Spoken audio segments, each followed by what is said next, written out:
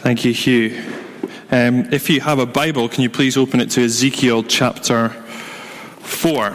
Ezekiel chapter 4, it's on page 832 of the Church Bibles.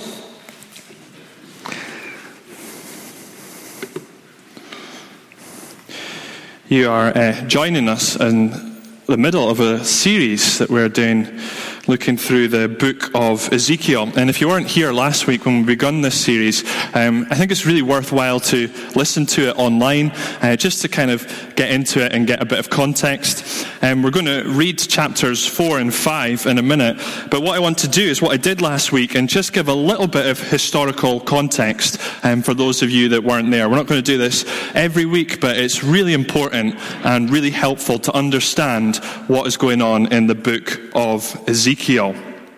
Ezekiel was a prophet who spoke God's word around 600 years before Jesus. So at this time, God's people were the nation of Israel. They were the people that were given special promises by God that from them salvation would come to the nations. From them the kingdom of God would be established. And we were saying last week that the thing that made Israel so special and so unique was that in her capital city of Jerusalem was the temple. And the temple was the place where the glory of God resided. Think of it like this. Jerusalem is the royal city. The temple is the palace of God, and the Holy of Holies, that special room in the temple, is the throne room of the glory of the Lord. That was where God dwelt amongst his people. That was the connecting point between God and humanity. But at the time of Ezekiel, Israel is in a real crisis. You see, even though they had the temple, for hundreds of years, this nation had rebelled against God and done some of the most horrible things imaginable. And so as an act of judgment in 597 BC, God sent the mighty Babylonian army to Israel's capital city of Jerusalem. And the Babylonians did something to Jerusalem that no army had ever done before. They invaded the city, they sacked it, and they took most of its residents off into exile in Babylon. There you go, that's my 4-year animation degree there. Paying off, including a young priest by the name of Ezekiel. He was one of these prisoners that was taken off into Babylon. And so as Ezekiel prophesies, as he speaks God's word, it's as a prisoner in Babylon to exiles in Babylon. Now, here's what you need to understand about this time. Everyone thought that because the Babylonians hadn't completely destroyed Jerusalem, because there were still some people left behind, and because the temple was still standing, that God must still be there. He must still be in Jerusalem. And so the survival of Jerusalem was the basis for all Israelite hope. That's where they put their hope in, the survival of this city. But God is going to speak through Ezekiel to say that he's going to send the Babylonians back to this apostate city, and they are going to completely eradicate Jerusalem, and they are going to level the temple, and God's glory is going to leave. God is about to walk out on his own people. And the whole book of Ezekiel then is asking this key question: where will God's glory go? We'll see that the answer to that is tied into these wonderful future promises of restoration. But for now, God wants them to be clear. It will not be in Jerusalem. Jerusalem is a city that is under the inescapable judgment of God. And for 5 years, that was the message Ezekiel preached to the exiles. For 5 years, he was telling them one thing: judgment is coming, judgment is coming. Now, chapter 4, let's look at how he conveys this message of judgment. We're going to read chapter 4 and 5. Son of man, that's the title that God gives to Ezekiel. Now, son of man, take a clay tablet, put it in front of you, and draw the city of Jerusalem on it. Then lay siege to it. Erect siege works against it. Build a ramp up to it. Set up camps against it and put battering rams around it. Then take an iron pan, place it as an iron wall between you and the city, and turn your face towards it. It will be under siege, and you shall besiege it, and this will be a sign to the house of Israel. Then lie on your left side and put the sin of the house of Israel upon yourself. You are to bear their sin for the number of days you lie on your side. I have assigned you the same number of days as the years of their sin. So for 390 days you will bear the sin of the house of Israel. After you have finished this, lie down again, this time on your right side, and bear the sin of the house of Judah. I have assigned you 40 days, a day for each year. Turn your face towards the siege of Jerusalem, and with bared arm prophesy against her. I will tie you up with ropes so that you cannot turn from one side to the other until you have finished the days of your siege. Take wheat and barley, beans and lentils, millet and spelt. Put them in a storage jar and use them to make bread for yourself. You are to eat it during the 390 days you lie on your side. Weigh out 20 shekels of food to eat each day and eat it at set times. Also measure out 1/6 of a hin of water and drink it at set times. Eat the food as you would a barley cake. Bake it in the sight of the people using human excrement for fuel. The Lord said, in this way the people of Israel will eat defiled food among the nations where I will drive them. Then I said, not so, sovereign Lord. I have never defiled myself. From my youth until now, I have never eaten anything found dead or torn by wild animals. No unclean meat has ever entered my mouth. Very well, he said. I will let you bake your bread over cow manure instead of human excrement. He then said to me, Son of man, I will cut off the food supply in Jerusalem. The people will eat rationed food in anxiety and drink rationed water in despair, for food and water will be scarce. They will be appalled at the sight of each other and will waste away because of their sin. Now, son of man, take a sharp sword and use it as a barber's razor to shave your head and your beard.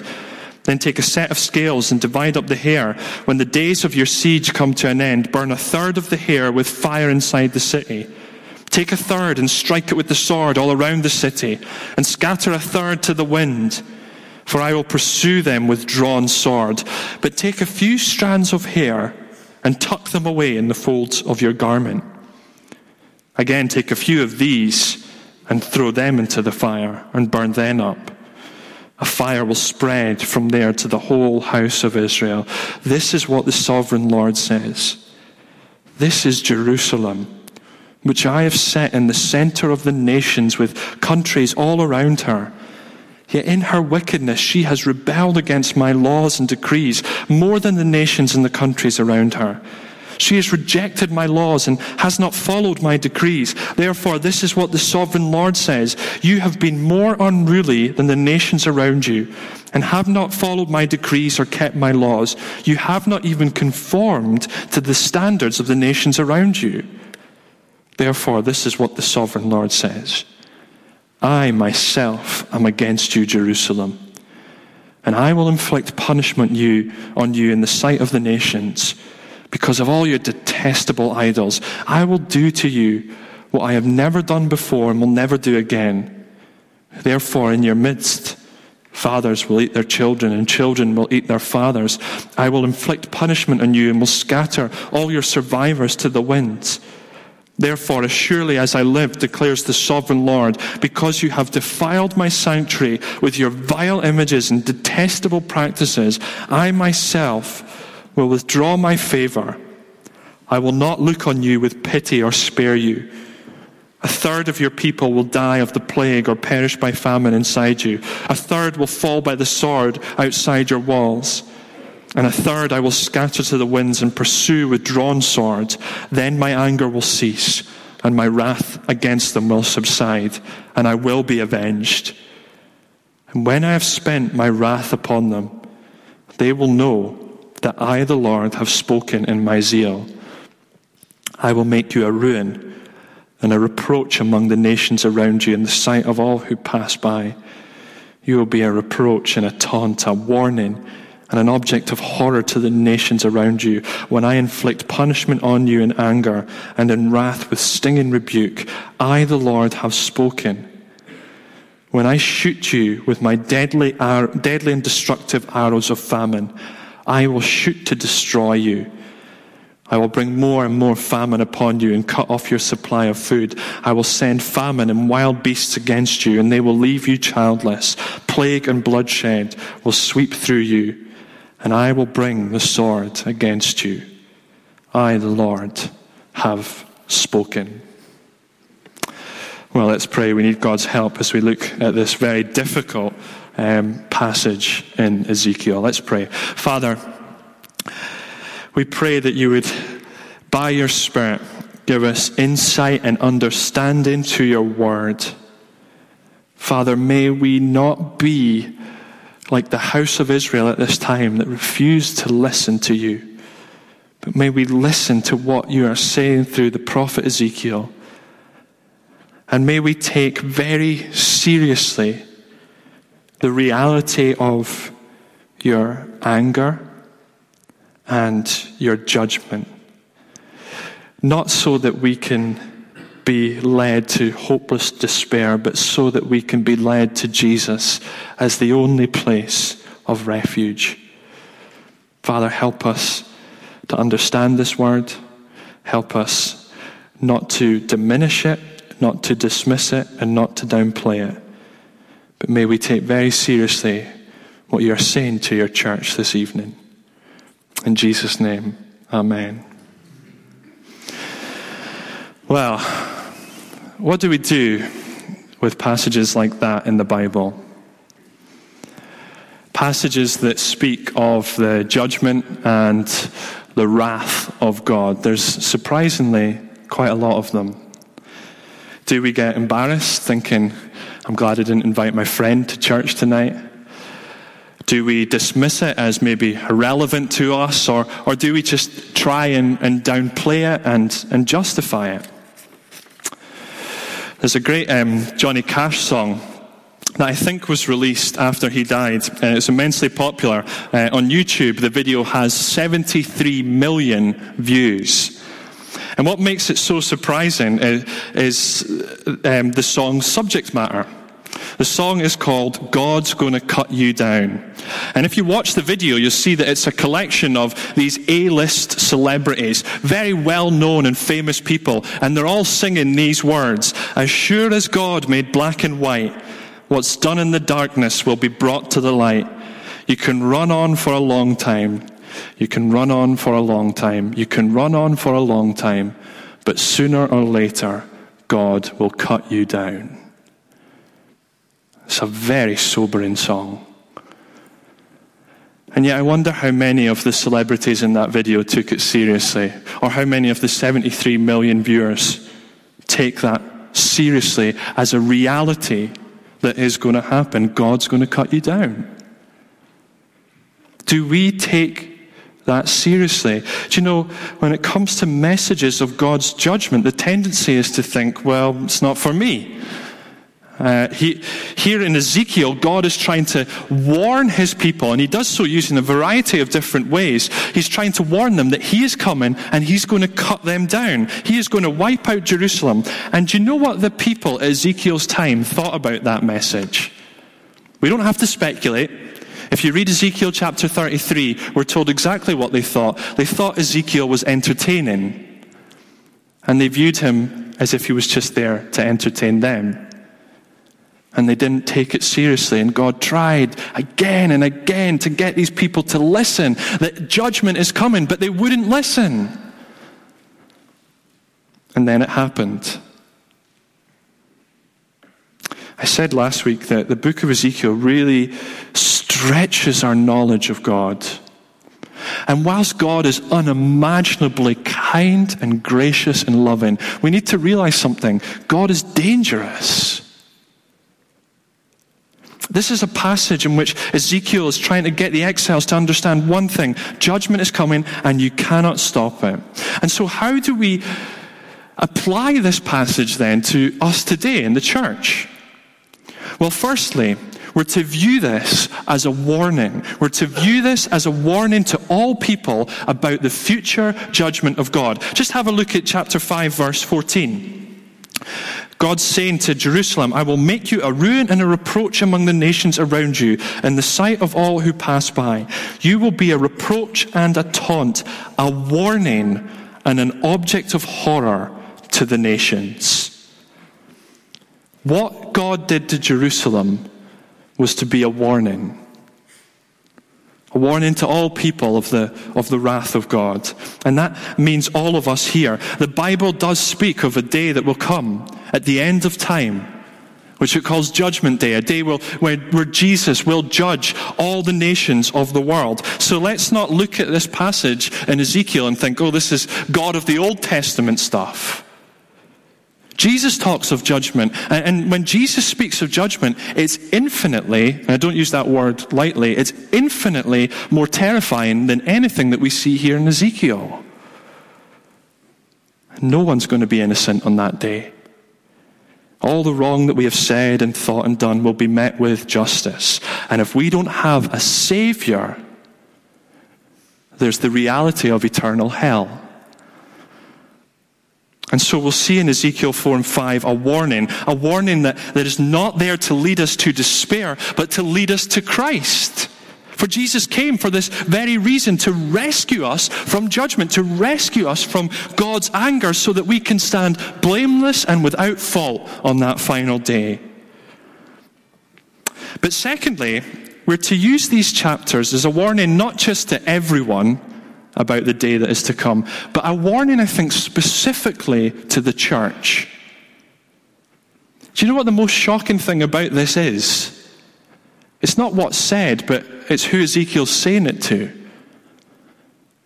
This is God's people.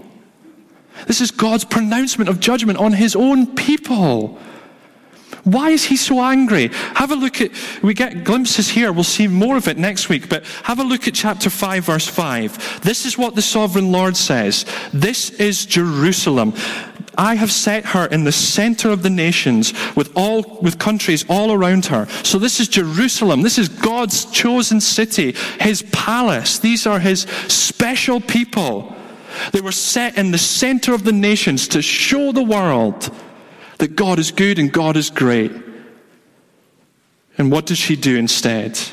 Verse 6, yet in her wickedness, she has rebelled against my laws and decrees more than the nations and the countries around her. She has rejected my laws and has not followed my decrees. You see, rather than listening to God and God's word, Jerusalem had turned their back on God.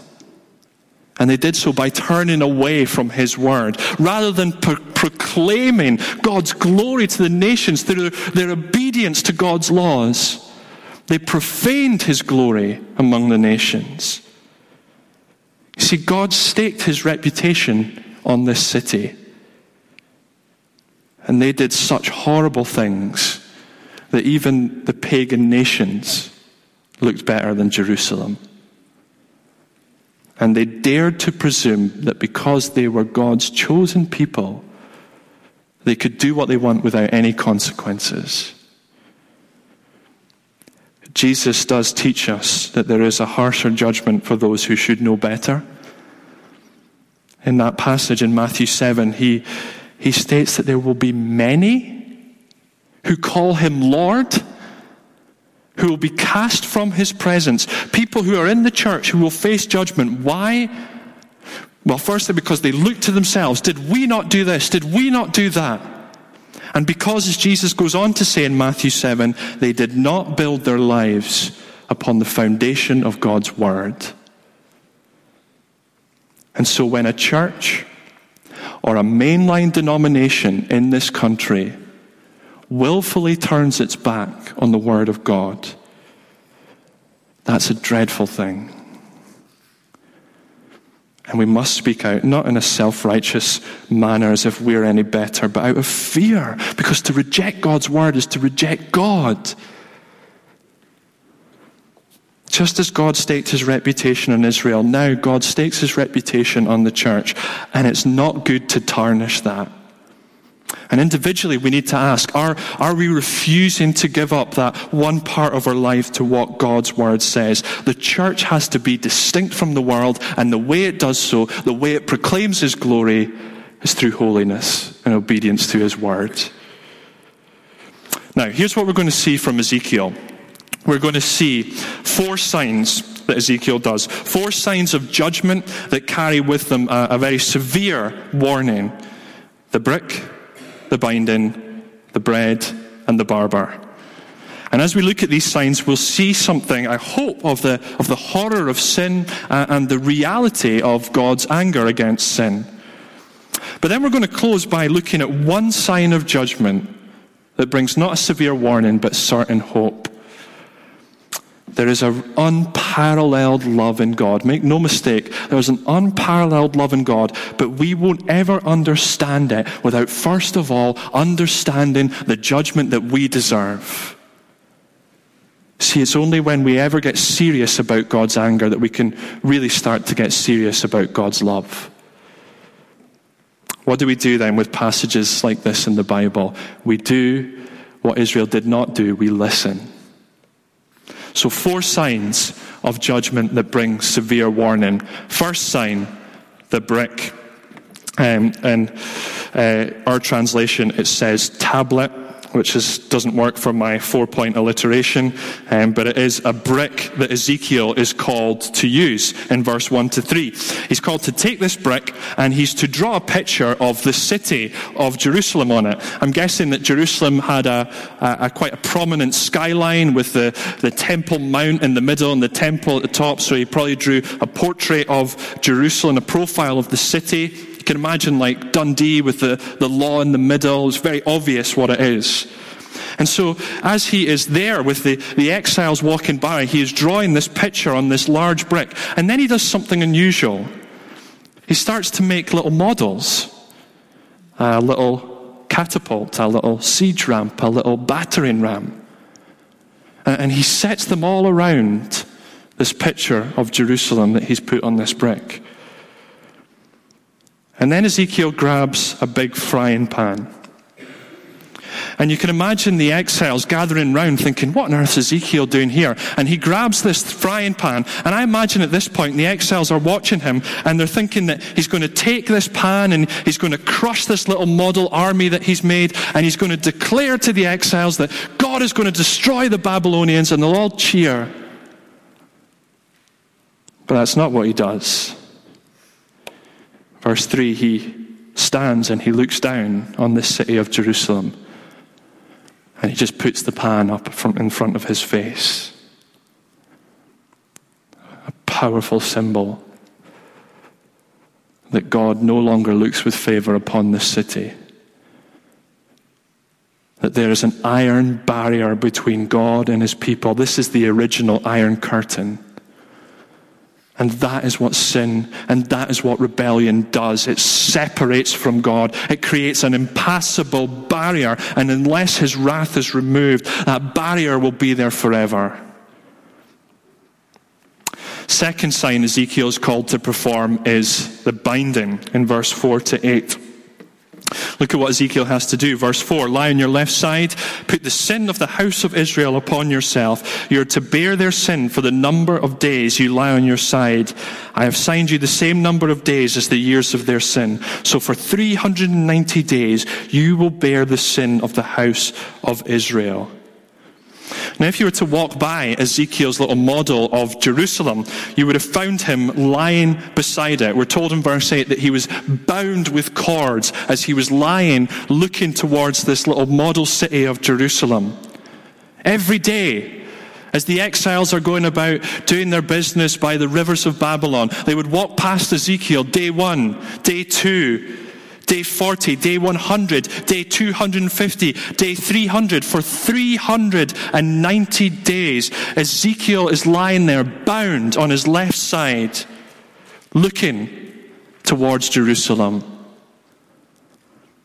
And all of this, we are told, is to symbolize the length of time that they had sinned against God, a day for each year, for 390 years, from the downfall of Solomon to the destruction of the temple. For 390 years, Israel had rebelled against the Lord. Imagine how sore that would be, to lie on your side for 390 days, a powerful reminder of the pain and the hurt that Israel had caused God. See, here's the thing about God's anger. God does not fly off the handle in rage.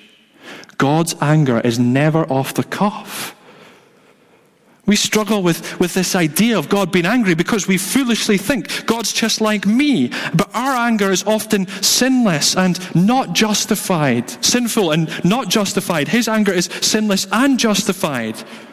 God is patient, as Exodus 33 says. The Lord is slow to anger and abounding in steadfast love. He's 390 years slow. 390 years of constant warning and constant pleading. 390 years of helping and caring for these people, his people. 390 years of calling them to turn away from their sin and come back to him. I don't know if you've ever felt the pain of rejected love. It's one of the worst things. And yet for 390 years, God felt this pain, bound to a people who couldn't care less about him. That's what sin is like against God. It's this personal rejection. And then Ezekiel's told that after he's done his 390-day stint, he's to turn over onto his other side for 40 days with his arm pointed out towards Jerusalem. And the number 40 there is probably a symbolic number representing the 40-day period that the Israelites wandered around the desert as a kind of picture of this 40-year correction period that the Israelites will spend in exile. You see, the judgment of God is not quickly wrought. Do you know, it's Jesus who promises that he will come back to judge the world at the end of time. But why has Jesus not come back yet? 2,000 years is a long time. Why has Jesus not come back? 2 Peter 3 tells us, the Lord is not slow to fulfill his promise, as some count slowness, but he is patient towards you, not wishing that any should perish, but that all should reach repentance. Jesus hasn't come back yet because he's given people time to turn to him and be saved. And some of you maybe have been coming to church for a long time. I don't know. And you've been hearing that you need to turn to Jesus to be saved. Well, the reason he hasn't come back is because he is waiting. His wick is long, but it does have an end. And we need to beware the wrath of a patient God. Third sign we see here in Ezekiel is the bread. Chapter 4, verse 9 to 17. During this time, as Ezekiel's lying there on his side for 390 days, God gives him another sign. This time he is to make bread from very meager rations of wheat and barley, beans and lentils, millet and spelt. I have no idea what that is. Maybe somebody can tell me afterwards, but apparently the amount given for that in verse 10 and 11 is not really enough to live on. Eventually you would die from this. These are meager rations because this is what you would have to eat in the event of a siege. And Jerusalem is about to be put under siege. Do you know what? Just try and think, what would Ezekiel have looked like over these 390 days? Again, what a powerful image. Verse 17, we're told that The people will be appalled at the sight of each other and will waste away because of their sin. And Ezekiel would have slowly deteriorated over this time as he's getting more and more hungry, living off these very basic rations. His deterioration is a symbolic picture of the horror of sin and judgment. It really is that bad. Maybe the reason we don't take God's judgment seriously is because we don't take sin seriously. Make no mistake, everyone here may be nice and polite. The truth is, we're all messed up sinners here. We are. And if you could really see my heart, well, I guess unclean would be a fitting word to describe it. Poor Ezekiel. Just to make matters worse, God gets him to cook his food over human dung in verse 12. Ezekiel's been through a lot trying to convey this, but at this point it's too much. And it's not just because that's disgusting, which it is. You know why Ezekiel doesn't want to do this? Because holiness matters to Ezekiel. Unlike Israel, holiness matters to him, and he doesn't want to be defiled. He doesn't want to be spiritually unclean. And so God says, okay, well, you can use cow dung. Thank you very much. And all of this conveys the severity, the uncleanness, and the poison of sin. Not listening to God really is that detestable. Final sign that Ezekiel has to do is the barber in chapter 5, verse 1 to 4. Ezekiel's asked then to take a sword, and he's to use it like a barber's razor, shaving his head and his beard. Now, think about what he looks like already given his diet. And this is really significant. Do you know why? In Leviticus 25, priests were not allowed to shave. Ezekiel is a priest.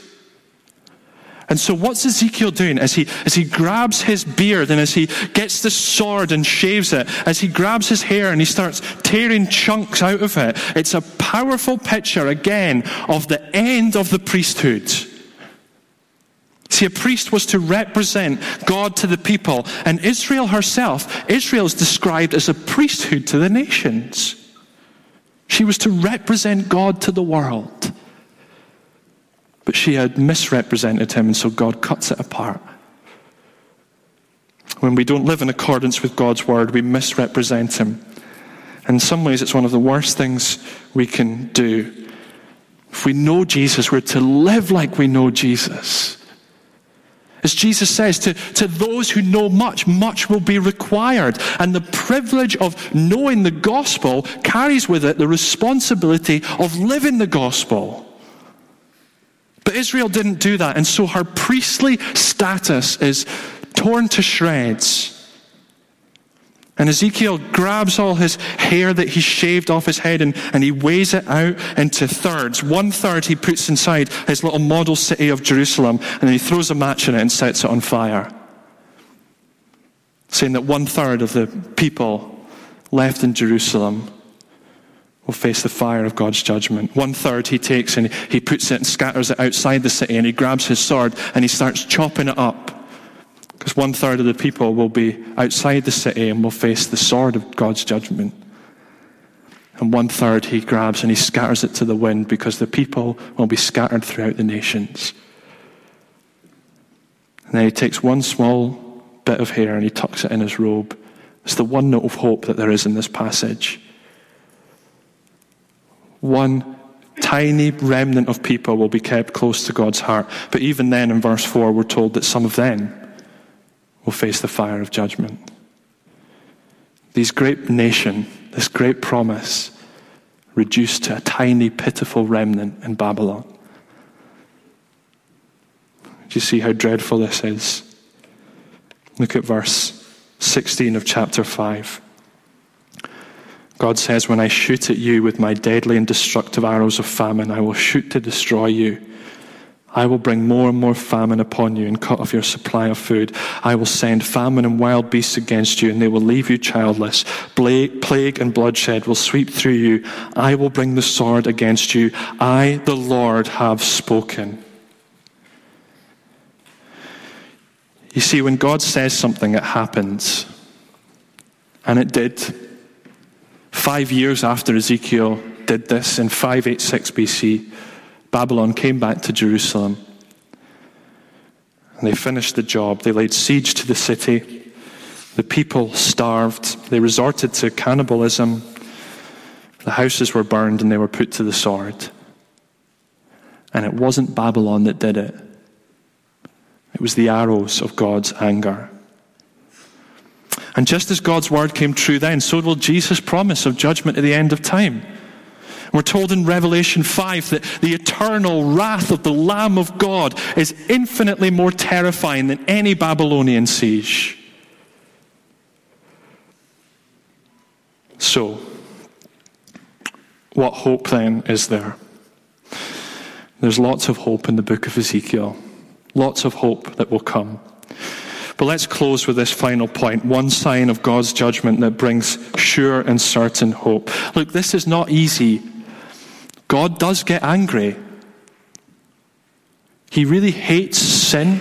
He really hates evil in all its forms. And what we often don't understand is that if he is to be loving and if he is to be good, he has to be angry.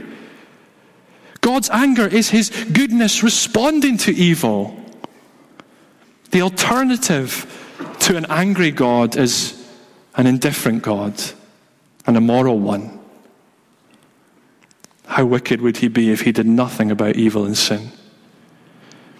But here's the thing, despite our sin, God does not want to punish us.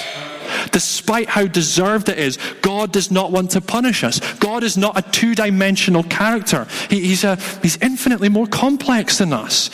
He's not just angry. His anger is slow and it's filled with hurt and it's filled with pain and it's never absent from his goodness and his love. He takes no pleasure in what happens. In fact, this is what he says later on in Ezekiel 33.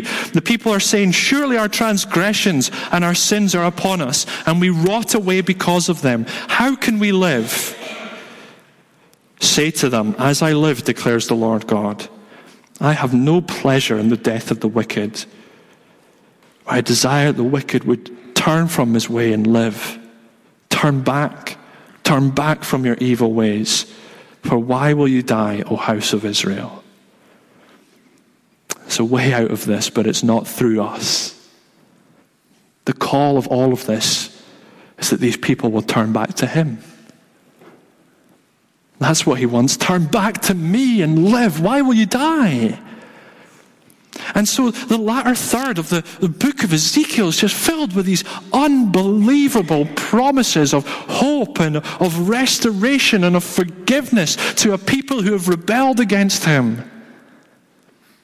But how does God remove and punish sin without remove and punishing us? That's the key question going all the way through the Old Testament. And it's the conundrum that Jesus came to solve. How? By his death on the cross. You see, the cross is a sign of judgment given by God to a rebellious world. But this time, rather than it being a proclamation of judgment on us, it's a proclamation of judgment on Jesus, like we were seeing this morning in John 18. He drinks the cup of God's wrath. Because Jesus, as he died, steps into our place, takes our punishment, takes our judgment. And do you see, when we look at passages like Ezekiel chapter 4 and 5, it reminds us of the terror of the judgment that Jesus took on our behalf. You see, all that anger for sin and rebellion was poured on him. Think about what we've just seen here and how that helps us understand the cross. That iron barrier that Ezekiel had. On the cross, Jesus was separated from God so that we could be brought in. The iron curtain was put in place. That's why he cried, my God, why have you forsaken me? He was forsaken in our place so that we could be brought in. So that we could have access to God, free from sin. Think of that meal that Ezekiel had to eat and the picture of the uncleanness. On the cross, Jesus took all that is wrong and unclean and filthy and detestable in my life. And he became it. He became my sin. God punished him for my sin so that I could have his righteousness. So that I could be clean, cleansed for all eternity. Think of that symbol with Ezekiel's hair as he burnt it and chopped it and scattered it to the wind. On the cross, it was Jesus who suffered the fire of God's anger. It was Jesus who experienced the sword of God's judgment. It was Jesus who was cast away from his presence outside the city walls of Jerusalem, and he went through it all to save us, so that we, as objects of wrath, could be adopted as children of God. Do you see, it's only when you start to take God's anger seriously that you'll ever start to take God's love seriously. Any church that does not listen and does not preach judgment does not preach the gospel. If there's no judgment, there's no gospel. If there's no gospel, there's no hope. We need to listen when we come to passages like this. We need to take it seriously. And when we do, we'll be able to sing all the more potently of his love and his grace, that we who deserve judgment have not been given that, but have been given everything in Christ. We'll be able to sing these words: how deep the Father's love for us, how vast beyond all measure, that he should give his only Son to make this wretch his treasure. Let me pray. Father, help us to listen to your word, not to be like the exiles who viewed this as simple entertainment, who dismissed it and thought it wasn't relevant to them, who doubted it because they trusted in themselves and built their lives upon false hopes. Help us to listen so that we can build our lives upon the certain hope that is Jesus. May we use passages like this to reflect on your anger and your wrath. May that motivate us to tell others to flee from the wrath to come and to find refuge in Christ. May it drive us to understand the torment of the cup of wrath that Jesus drank on our behalf, so that we could be free and loved. Why will you die? Turn back and live. Help us always to be turning to you, because in you we can have life both now and for all eternity. Thank you that our hope is not built upon anything to do with us or our own righteousness, but our hope is built completely upon the finished and complete work of Jesus, your Son. Thank you that we're so safe and so secure in his arms. Help us to be serious about your anger so that we can be serious about your love.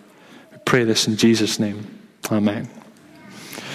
Well, let's finish by singing that hymn, how deep the Father's love for us.